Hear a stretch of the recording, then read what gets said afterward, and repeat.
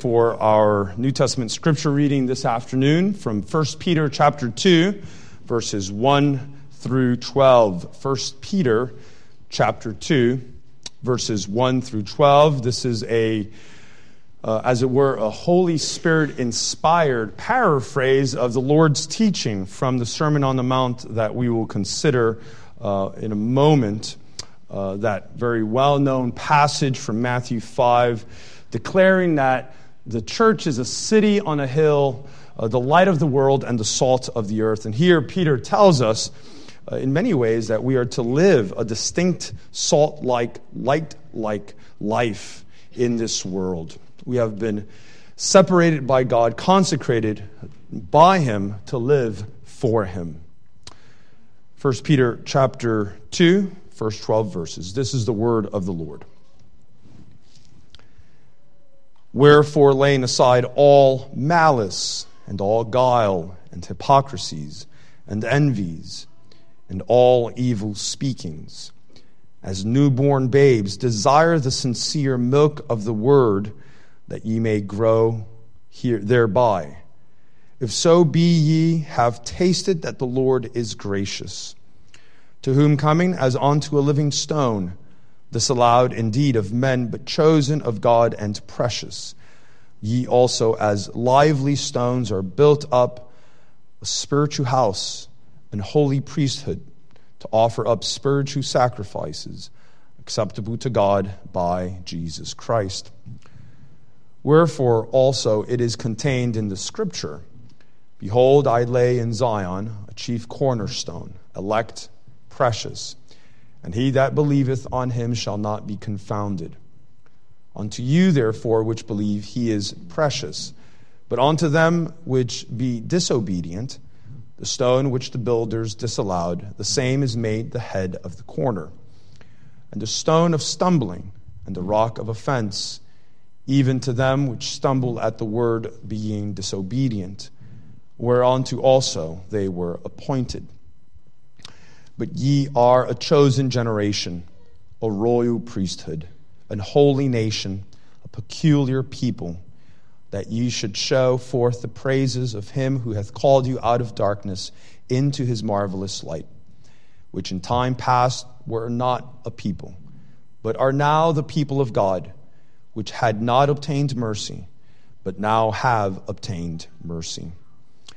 Dearly beloved, I beseech you, as strangers and pilgrims, abstain from fleshly lusts, which war against the soul, having your conversation honest among the Gentiles, that whereas they speak against you as evildoers, they may by your good works, which they shall behold, glorify God in the day of visitation. Amen. Once more in God's word to the gospel account of Matthew, chapter 5, and we find there our reading in verses 13 through 16. Matthew 5, verses 13 through 16. We want to consider the theme of the church as salt and light, thinking about the corporate nature of evangelism. Not only is evangelism to be done by individuals, but it is to be done by the church collectively, together. There is, as it were, a corporate witness that the church has. And so what I say here this evening from God's Word, of course, has great application to the personal sphere, but I trust that you'll see as we work through the text near the end of our time, the application for us as a church, as a people. This is the word of the Lord, Matthew chapter 5, beginning at verse 13. Ye are the salt of the earth, but if the salt have lost his savor, wherewith shall it be salted? It is thenceforth good for nothing, but to be cast out, and to be trodden under foot of men. Ye are the light of the world. A city that is set on an hill cannot be hidden. Neither do men light a candle and put it under a bushel, but on a candlestick, and it giveth light unto all that are in the house. Let your light so shine before men, that they may see your good works and glorify your Father which is in heaven. Amen. Let us pray for God's blessing one more time.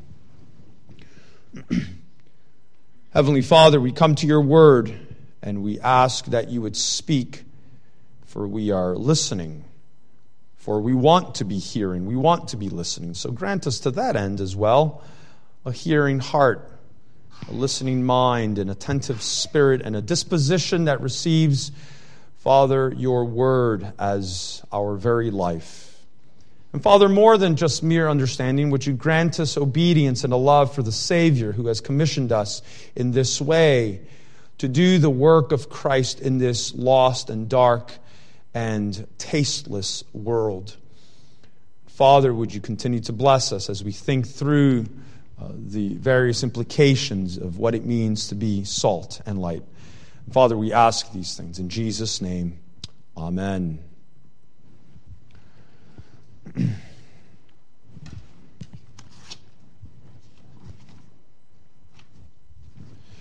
I have a few points. I don't know if they were printed here.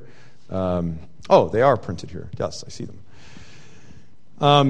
We want to consider, first of all, what salt is, and what light is in the second instance. And then the third point I've changed a little bit from Israel to the church to the world. I just want to call that imitation. We want to see how God calls us to a life of imitation. Imitating Israel, imitating the Father and the Son, and then imitating the faithful church throughout history. And then finally, fourthly, some clarifications to be given at the end. So first of all, we want to consider what it means to be salt. Jesus declares that you are the salt of the earth. I should note here, perhaps you do know already, that the yous, the second persons, are all in the plural. You all are the salt of the earth. You all are the light of the world. And that is also true in our New Testament reading from 1 Peter chapter 2. You are a people. You are a generation, a race, a chosen race, and so on and so forth, a priesthood. We'll get to that in a moment. But what it means to be salt, a number of commentators have over the years spilled a lot of ink thinking through what this means. Why is Jesus using this symbol of salt? Is it something regarding life, that it is needed for life? Is it perhaps that salt is a seasoning agent for taste? Is it the preserving nature of salt that Jesus has in mind? Is it that salt has to be mixed into the food in order to have its full effectiveness? It's quite clear, though, on a plain reading of Scripture, what Jesus is getting at here. Jesus is saying, simply put, that for salt to be effective in whatever task it's to be used, it must be salt. It must be distinctly salt. It must be not halfway salt, not mostly salt, but salt. And how do we know that it's salt? Because it hasn't lost its taste. The church, in other words, is salt. In other words, it is distinct and to be distinct from the world. It is incomprehensible, this saying of Christ that we are the salt of the earth, if we don't understand this contrast here in the first instance. There is an antithesis between the church and the world. There is a distinction between earth and salt, and later on in our text between world and light. And in order to call the world back to Christ, you see, the church cannot be like the world. It must be distinct from the world. Our worship services, for instance, must be distinct from the sorts of things that we see in the world. It's interesting to think about what a worship service is, because there's nothing like it in the world. Worship service that's regulated by the Word of God. It's not a music concert. The church is not a nonprofit. It may have nonprofit status, but it's not a typical nonprofit. It's certainly not a political lobby organization. It's not an earthly thing. It may look like other things, but it is completely an otherworldly entity. The church is, in many respects, heaven on earth, where God's name is hallowed, where God's will is done, where we see, as it were, the first instantiations of the kingdom of God. The church is a distinct kingdom, a salty kingdom, serving the one true living God. It has a distinct life, a distinct law, a distinct destiny, a distinct motive for doing all that God calls us to do. Whatever it is that you do, you are to do it for the glory of God, and that is in complete antithesis to the world. The church, furthermore, has been commissioned and equipped by the one true living God to do His work, to proclaim the good news that Jesus Christ is the true King who has come back into His rightful possession, into this world. And He offers pardon, full and free, to sinners, treasonous sinners such as you and I, to rebels who have plotted against Him. And we are to go forth into the world proclaiming this forgiveness, this grace of God to all those who turn to Him in repentance and in worship. And in this simple, ordinary, God-ordained way, God is pleased to gather in the nations back to Christ so that the nations would learn to live as subjects of the great King. And this is the church's unique work, its distinct work that only the church can do. The church alone can do this work. In order to win the world to Christ, you see, what God is telling us is that we must be salt, we must be distinct. There must be something different about you, about the church. We must have something to offer the world that the world doesn't have. We cannot offer the world something that is in the world. We must offer the world the Lord Jesus Christ, and it is in this way that the church must maintain her distinct character. But what happens when she doesn't? God tells us, right? You are the salt of the earth, verse 13. But if salt has lost its taste, how shall its saltiness be restored? It is no longer good for anything except to be thrown out and trampled under people's feet. If the church loses what makes her distinct, her message, her life, her Lord, her worship, she may have gained the world, but she has lost her soul because she has lost her life in Christ. The church becomes something like the latest state-of-the-art refrigerator. You ever see one of those refrigerators in Home Depot or some other place, some appliance store? It's got all bells and whistles, right? Yet a refrigerator that doesn't work is nothing more than a 100-pound piece of bulky garbage, plastic garbage. And that's what happens when the church loses her saltiness, when she loses what makes her distinct, her reason for existence. What is the church good for at that point? She is no longer good for anything, Jesus says, except to be thrown out and trampled under people's feet. She's worthless because she has become like the rest of the world, lifeless, godless, Christless, because the church has thrown away the very thing that has made her distinct. And isn't that the temptation, one of the temptations of many in our day? To soften the sharp edges of God's word, right? To downplay the radicality of the kingdom of Christ, to dismiss how alien the church is to be in this world. And some of you have mentioned that over the course of the last few days, a temptation, right? To go along, to get along, right? You don't want to make waves. You don't want to rock the boat at work or at school in your community, right? But it's dead fish, right? It's dead fish. As someone once said, it's dead fish that swim swim downstream. It's the living salmon that go upstream. No, beloved, we are in the world, but we are not of the world. We are in the world, but we must never be of the world.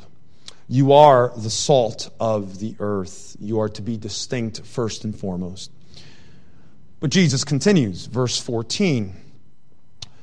You are the light of the world. A city set on a hill cannot be hidden. Nor do people light a lamp and put it under a basket, but on a stand. And it gives light to all in the house. If salt means that the church is to be distinct from the world, then light here, what Jesus is meaning by this use of this symbol, light means that the church's good works must be universally visible to the world.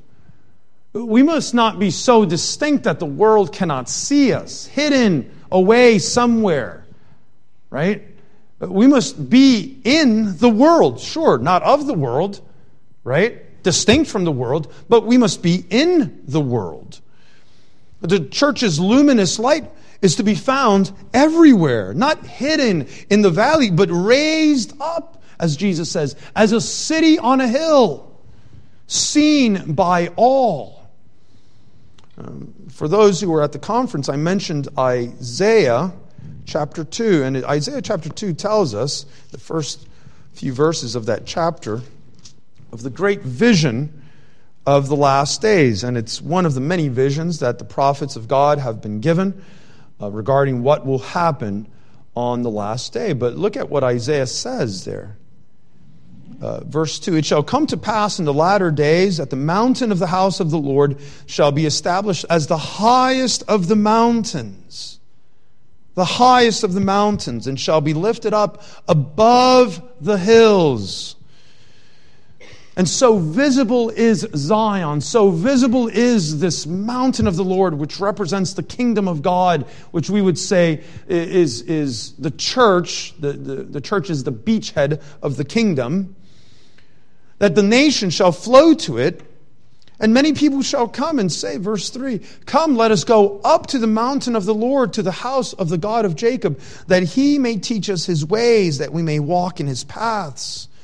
For out of Zion shall go the law and the word of the Lord from Jerusalem. He shall judge between the nations and shall decide disputes for many peoples, and they shall beat their swords into plowshares and their spears into pruning hooks. Nation shall not lift up sword against nation, neither shall they learn war anymore. The vision here is of a universal reconciliation, a restoration of all things. Man has been restored back to his Creator, and as a result, man has been restored and reconciled back to his fellow man. And there is a great yearning and desire to go to the house of God, to meet there with God himself. God is in Zion. That's what makes Zion distinct. And it's all, verse 5, as a result of the house of Jacob walking in the light of the Lord. The church is the mountain of God, where God's worship is found, where Jesus reigns and governs, where his will is done. And it is here that the nations seek to go to. And this is what God tells us that the church is. She is to be the light of the world, so raised on high, so visible, that her light is seen and spread to the farthest ends. It's like Jesus says, it's like a light that's lit in a house and gives light to all in the house. There is no corner where its light is not seen. And yet, what is this light? Well, we're told in verse 16. What is this light? In the same way, let your light shine before others, so that they may see your good works and give glory to your Father who is in heaven. What is our light is our life of good works. That is, here in this context, what it is. It's not just verbal witness, which is important. If you have nothing else, you have that. But here in this context, it's A life of good works, the consequence of God's grace bringing you into His kingdom. We must never forget the verbal witness of gospel-centered proclamation. But here in this text, what we see is that there is a non-verbal witness of gospel-centered piety. This is, of course, what the Heidelberg Catechism says in question and answer 86, which I referenced during the conference. Question and answer 86 of the Catechism.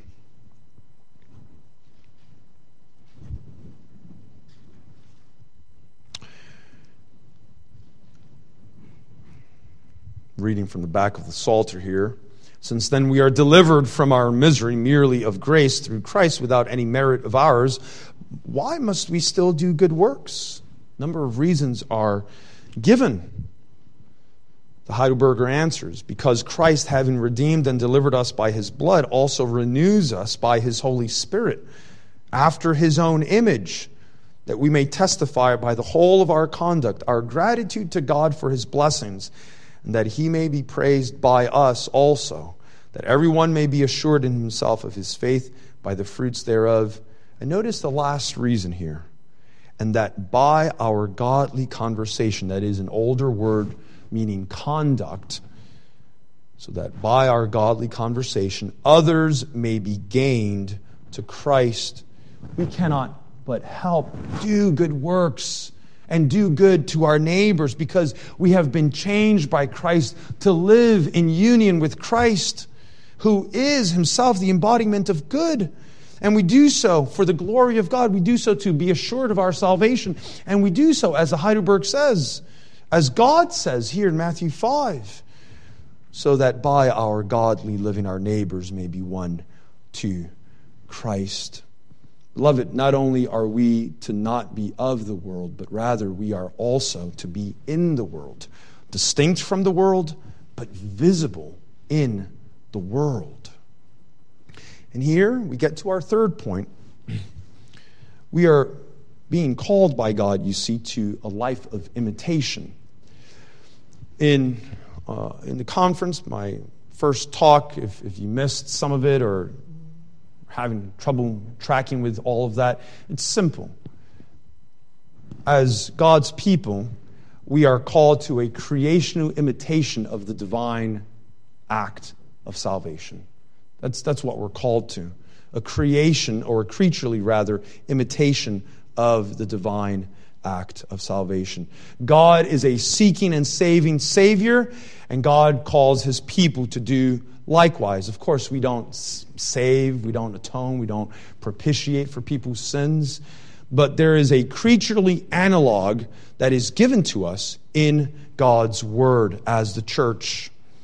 And so, what is this life of imitation? There are three aspects to this life of imitation that I want to draw your attention to this afternoon, this evening. First of all, God here in this text is calling His church to continue to be what Israel was called to be in the Old Testament. What is it that God desired for Israel of old? Well, to live, as it were, as a restored Garden of Eden, in gratitude to God and in the goodness of God, obeying the law of God, to live in such a way that the world would see Israel, right, and go and worship God, right? There wasn't in the Old Testament, there wasn't a great commission as we have it in the words of Matthew 28. Israel wasn't supposed to go out, but she was to live in such an attractive and attractional way that she would bring the nations in, as we saw in Isaiah 2. They would want to say, we want to be taught by God because, oh Jacob, house of Jacob, you have lived in the light of the Lord. And we see that there's something different about you. You can turn also to Zechariah. Zechariah chapter 8. Very similar vision that God gives His prophet. Zechariah 8 verse 20 through 23.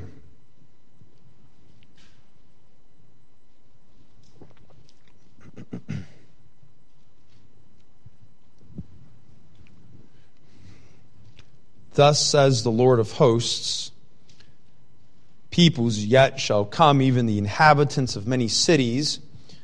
The inhabitants of one city shall go to another, saying, let us go at once to entreat the favor of the Lord and to seek the Lord of hosts. I myself am going. Many peoples and strong nations shall come to seek the Lord of hosts in Jerusalem and to entreat the favor of the Lord.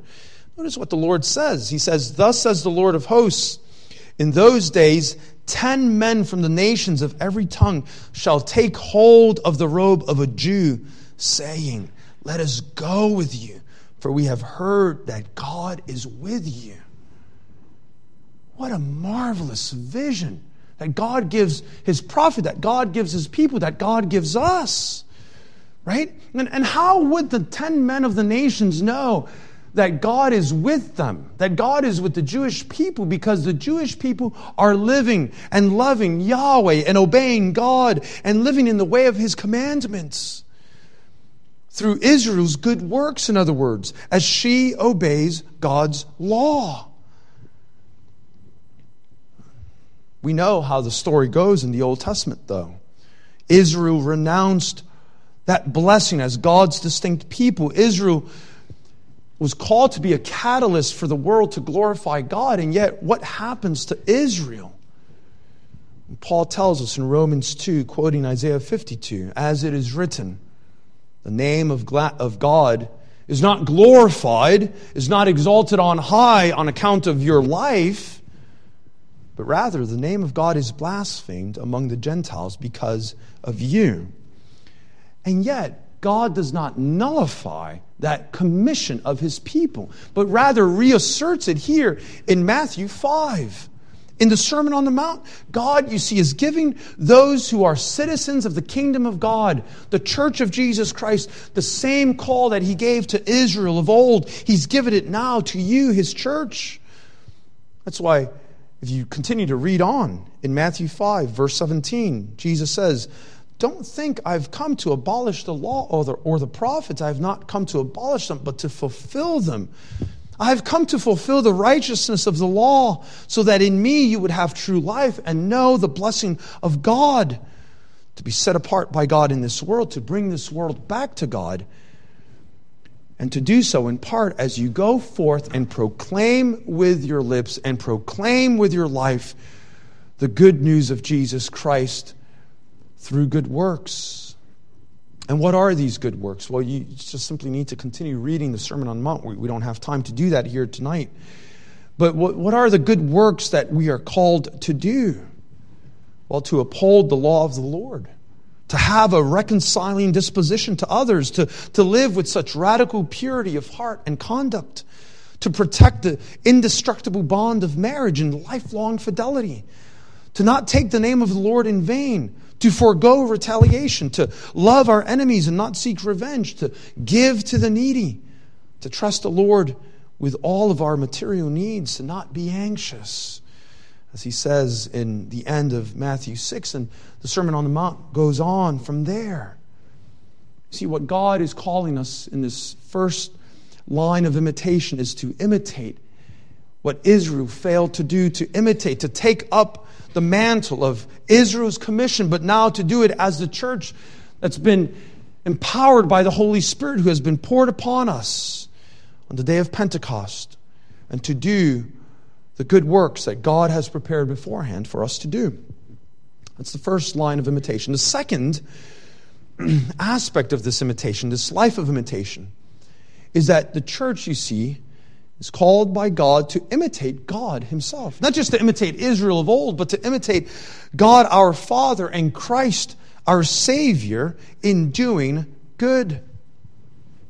In Belgic Confession, Article 1 declares that God is good and the overflowing fountain of all good, and God does good in all creation, to all, to the unjust and the just, to the righteous and unrighteous. The Word of God declares that he sends his rain and sunshine upon all. In many ways, if I could use the word, indiscriminately. Not only is our Father good, but in imitation of his Father, Jesus, God's only Son, the second person of the eternal Trinity, our Savior, does what His Father does. My Father works and then I work, Jesus says.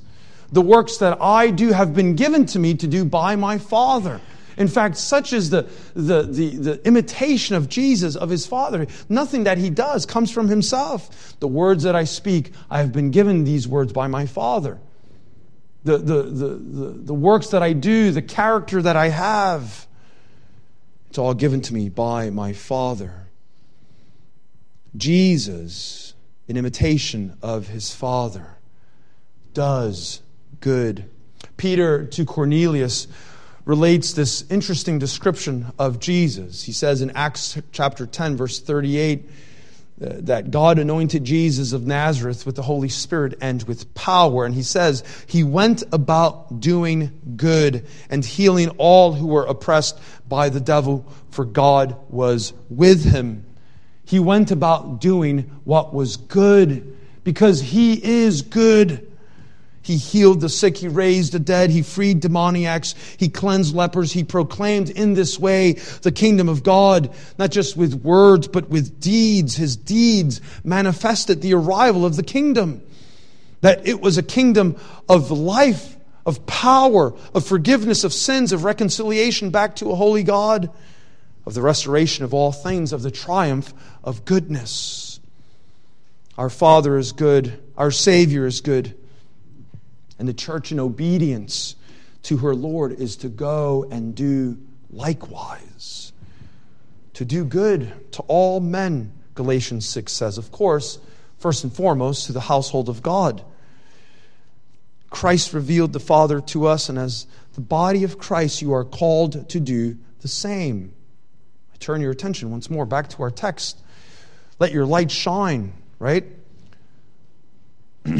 Verse 16, in the same way, let your light shine before others so that they may see your good works and as a result do what? And give glory to your Father who is in heaven. The glory is not ours. We don't do good works so that we could exalt ourselves or exalt, Heritage Reformed Congregation in Kinnelon. Oh, that's a great church. It's a wonderful church. And yes, you are a great and wonderful church. But that's not the point of our good works. Our good works are done in order to bring the world to glorify God, to show the world your Father in heaven by your conduct, by your love, by your good works. When the church loves God and loves neighbor, the world will see the church as the highest of all the mountains. That the church is that which is more glorious. It's better than anything here on earth. It's heaven on earth. The church is the New Jerusalem wherein God's righteousness dwells. The church is the temple of God, ever fruitful and abounding, full of vitality, full of life. The kind of place you'd want to be a part of, you'd want to live in. And why would the world, want to be a part of Heritage here in Kinnelon? Because you are salt and you are light, because God is in your midst. God who infuses all things. God is what makes the church the church. God is here in our midst.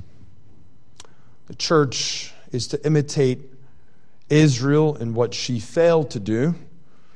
The church is called to imitate our Father in heaven and our great Savior, the Lord Jesus Christ. But thirdly, before moving on to some clarifications, the church is called to imitate.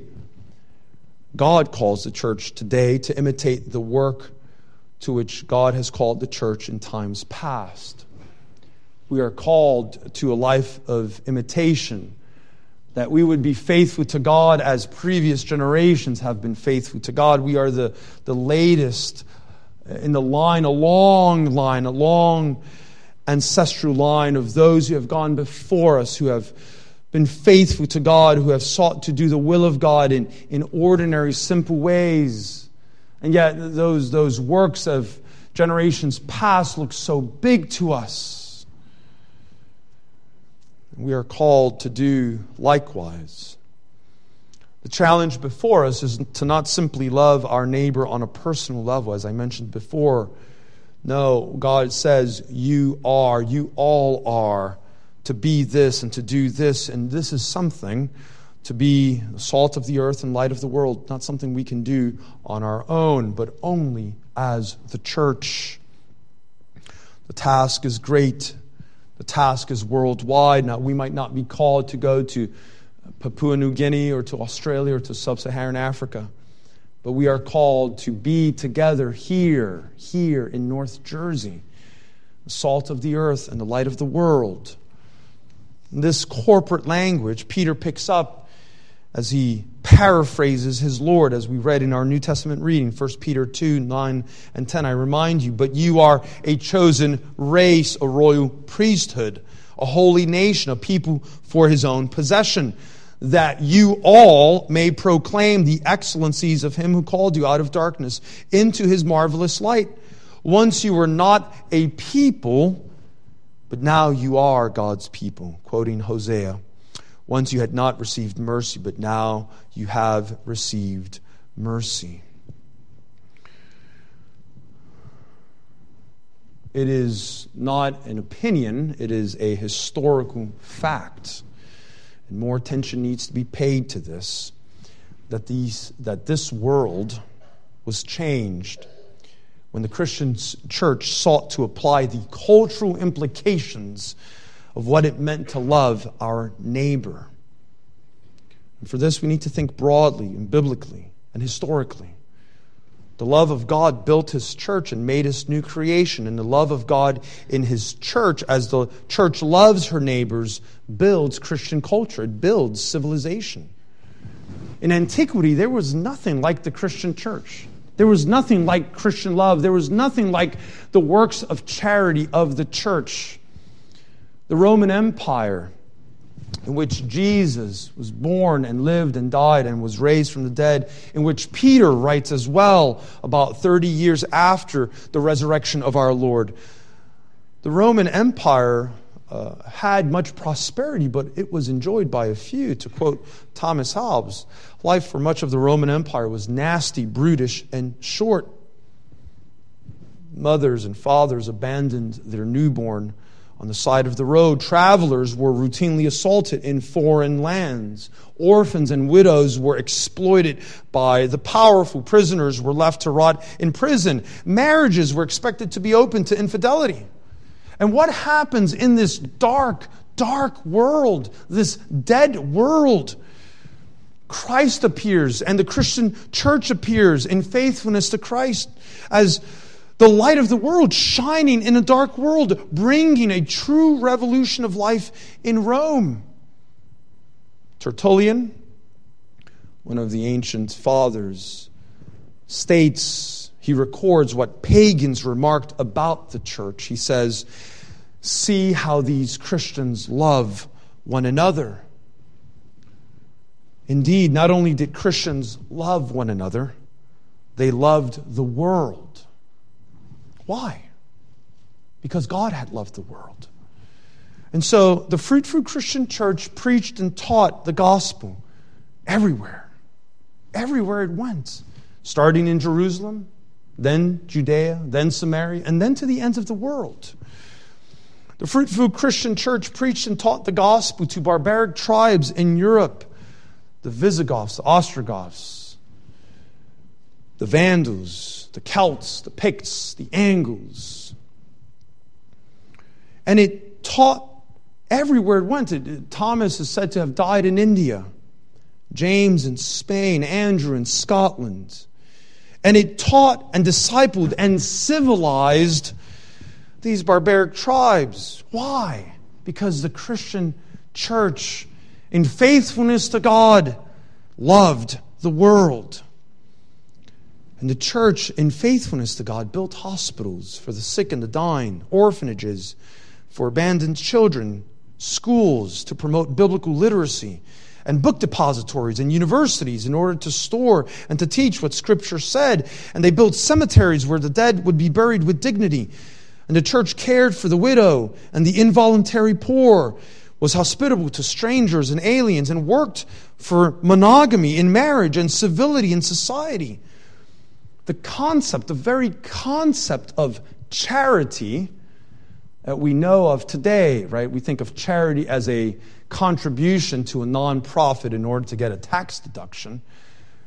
Charity is a Christian concept that was brought into this world by Christ and the church in faithfulness to Christ. And the church extended charity to meet the material needs of the destitute because the church understood that God had met our most pressing need in Christ. And not only did it bring good works, it brought the gospel of Jesus Christ, not only a nonverbal witness, but a verbal witness, word and deed always together. Just think about William Wilberforce, right, in England, who helped and worked tirelessly to abolish the slave trade. Every society had slaves. It was common in all societies for millennia. But it was only those societies pervaded by the Christian faith that sought an end to slavery. In Scotland, in the early 1800s, we have Thomas Chalmers, known, of course, for his parish ministry. I think this particular congregation has a very good love for the work of Thomas Chalmers. I think you're familiar with it. But it's also the case that Thomas Chalmers led a resurgence. His ministry, his gospel ministry, led to a resurgence of mercy ministry in all of Scotland. Here in the northeast of the United States in the late 1700s and in all of the 1800s, Reformed and Presbyterian churches were known. They were marked by compassion for the spiritual lost, for the physical needy. As urbanization and sprawl took over and industrialization, urban centers, there was something called the Broadway Presbyterians in New York City, who both preached the gospel and extended the light of Christ through good works grounded in biblical fidelity to Christ. Think of the church today. There is much talk of loving our neighbor, right? COVID helped us see that even that can be distorted by the world. And there is much talk of compassion, but let's be real, let's be honest. Who is to know true compassion? Does the world know love? Does the world know compassion? Or do you know compassion? Because you know the Lord Jesus Christ. Who is to be on the front lines of true compassion but the church? Ministering the gospel of Jesus Christ to those who are lost, who are struggling perhaps with addictions. The church, through her members, running rescue missions and crisis pregnancy centers and adoption agencies, ministering the truth of Christ to those in prison, doing relief work after natural disasters, reconnecting runaways with their families, putting the lazy to work. This is the call of the church, and we, in imitation of God, our Father, and Jesus Christ, our Savior, following the dictates of both Old and New Testament, must do the work that the faithful church has done in times past. Beloved, you have no choice in the matter. Without Christian good works, there is no culture. There is no society. There is no sanity. There is no civilization to speak of. Without the faithful Christian church being salt and light, the lights will go out in this world. And what we'll begin to see, even as we do so in our day, is the darkness of a new barbarism, a new irrationality, a new neo-paganism. Sin is parasitic and decadent, a destructive, counterfeiting force that undoes and degenerates all that it inhabits. It cannot possibly build. It does not know how to build because it refuses by its very nature to live in the light and love of Christ. But the love of the Father, you see, that is shed abroad in the church, that love of the Father marries, procreates, builds homes and communities, loves neighbors, does good, and creates culture, Christian culture. A few clarifications then as we conclude our time in God's Word this evening. 3. three clarifications. And the first is what has been mentioned already thus far, that you must always give a cup of cold water in the name of Jesus Christ. We must never simply do good works devoid of the gospel of truth. Our nonverbal, gospel-centered witness of true piety must always be married with the verbal witness of the gospel. We must always understand that the motivation of our good works is the glory of God, that God's worship may be found in the world. That's what we want to see. We want to see the kingdom of God grow, that God's will would be done on earth as it is in heaven. So keep together the verbal witness of the gospel and the non-verbal witness of gospel piety. Always give a cup of cold water in the name of Christ. But second clarification, good works and our Christian conduct occur in a context of persecution. All we need to do is just look up in the text prior to our text this evening in Matthew 5, verse 11 and 12. This is what Jesus says. Blessed are you when others revile you and persecute you and utter all kinds of evil against you falsely on my account. Rejoice and be glad, for your reward is great in heaven, for so they persecuted the prophets who were before you. Not only do we seek to walk faithfully before God, imitating God our Father, imitating Jesus our Savior, imitating the faithful church in times gone past, we also walk faithfully in terms of persecution. As they were reviled and persecuted and slandered, as they were treated, so will we be treated. We may endure such persecution. 1 Peter 2:12, which we read for our New Testament reading, tells us, keep your conduct among the Gentiles honorable, so that when they speak against you as evildoers, they may see your good deeds and glorify God on the day of visitation. Sometimes our good works are used by God to bring in the nations, but sometimes our good works are the catalyst for persecuting the church, for your persecution, your suffering. You will oftentimes, in this fallen world, be vilified and slandered. And yet for this reason, the church may not shrink back from her mission and her calling to be salt of the earth and light of the world. The church must carry on, continue to advance, continue to seek the good of her neighbors, in spite of and no matter what the world may say or do to the church. If they did it to Jesus, if they did it to the prophets, we should not expect less. But then thirdly and finally, a word of encouragement. Do not underestimate how Christ uses your life of good works, your non-verbal witness, to win others to Christ. Our good works speak of Christ, and as we read now in Matthew 5, they testify of our Father in heaven. You are united to Christ. You are united to the bread from heaven. You are united to true food and true drink. And so your life is not, and your life may not be like that broken refrigerator with rotting food. That's the world, but that's not you. Your life in Christ, you see, is a feast unto the world that is hungry and destitute. Your life in Christ is a stately home in a homeless world. Your life in Christ is a fruit-bearing life in a fruitless world. And so remember, God's calling for you, the church, not just for you as individual Christians, but for you together as a church, to be salt, to be distinct from the world, but to be the light of the world, reflecting the light of Christ, who truly is the light of the world, and thus to shine the goodness of Christ in this world, and thus to continue to gather the world back to her true Lord. Amen. Let's pray.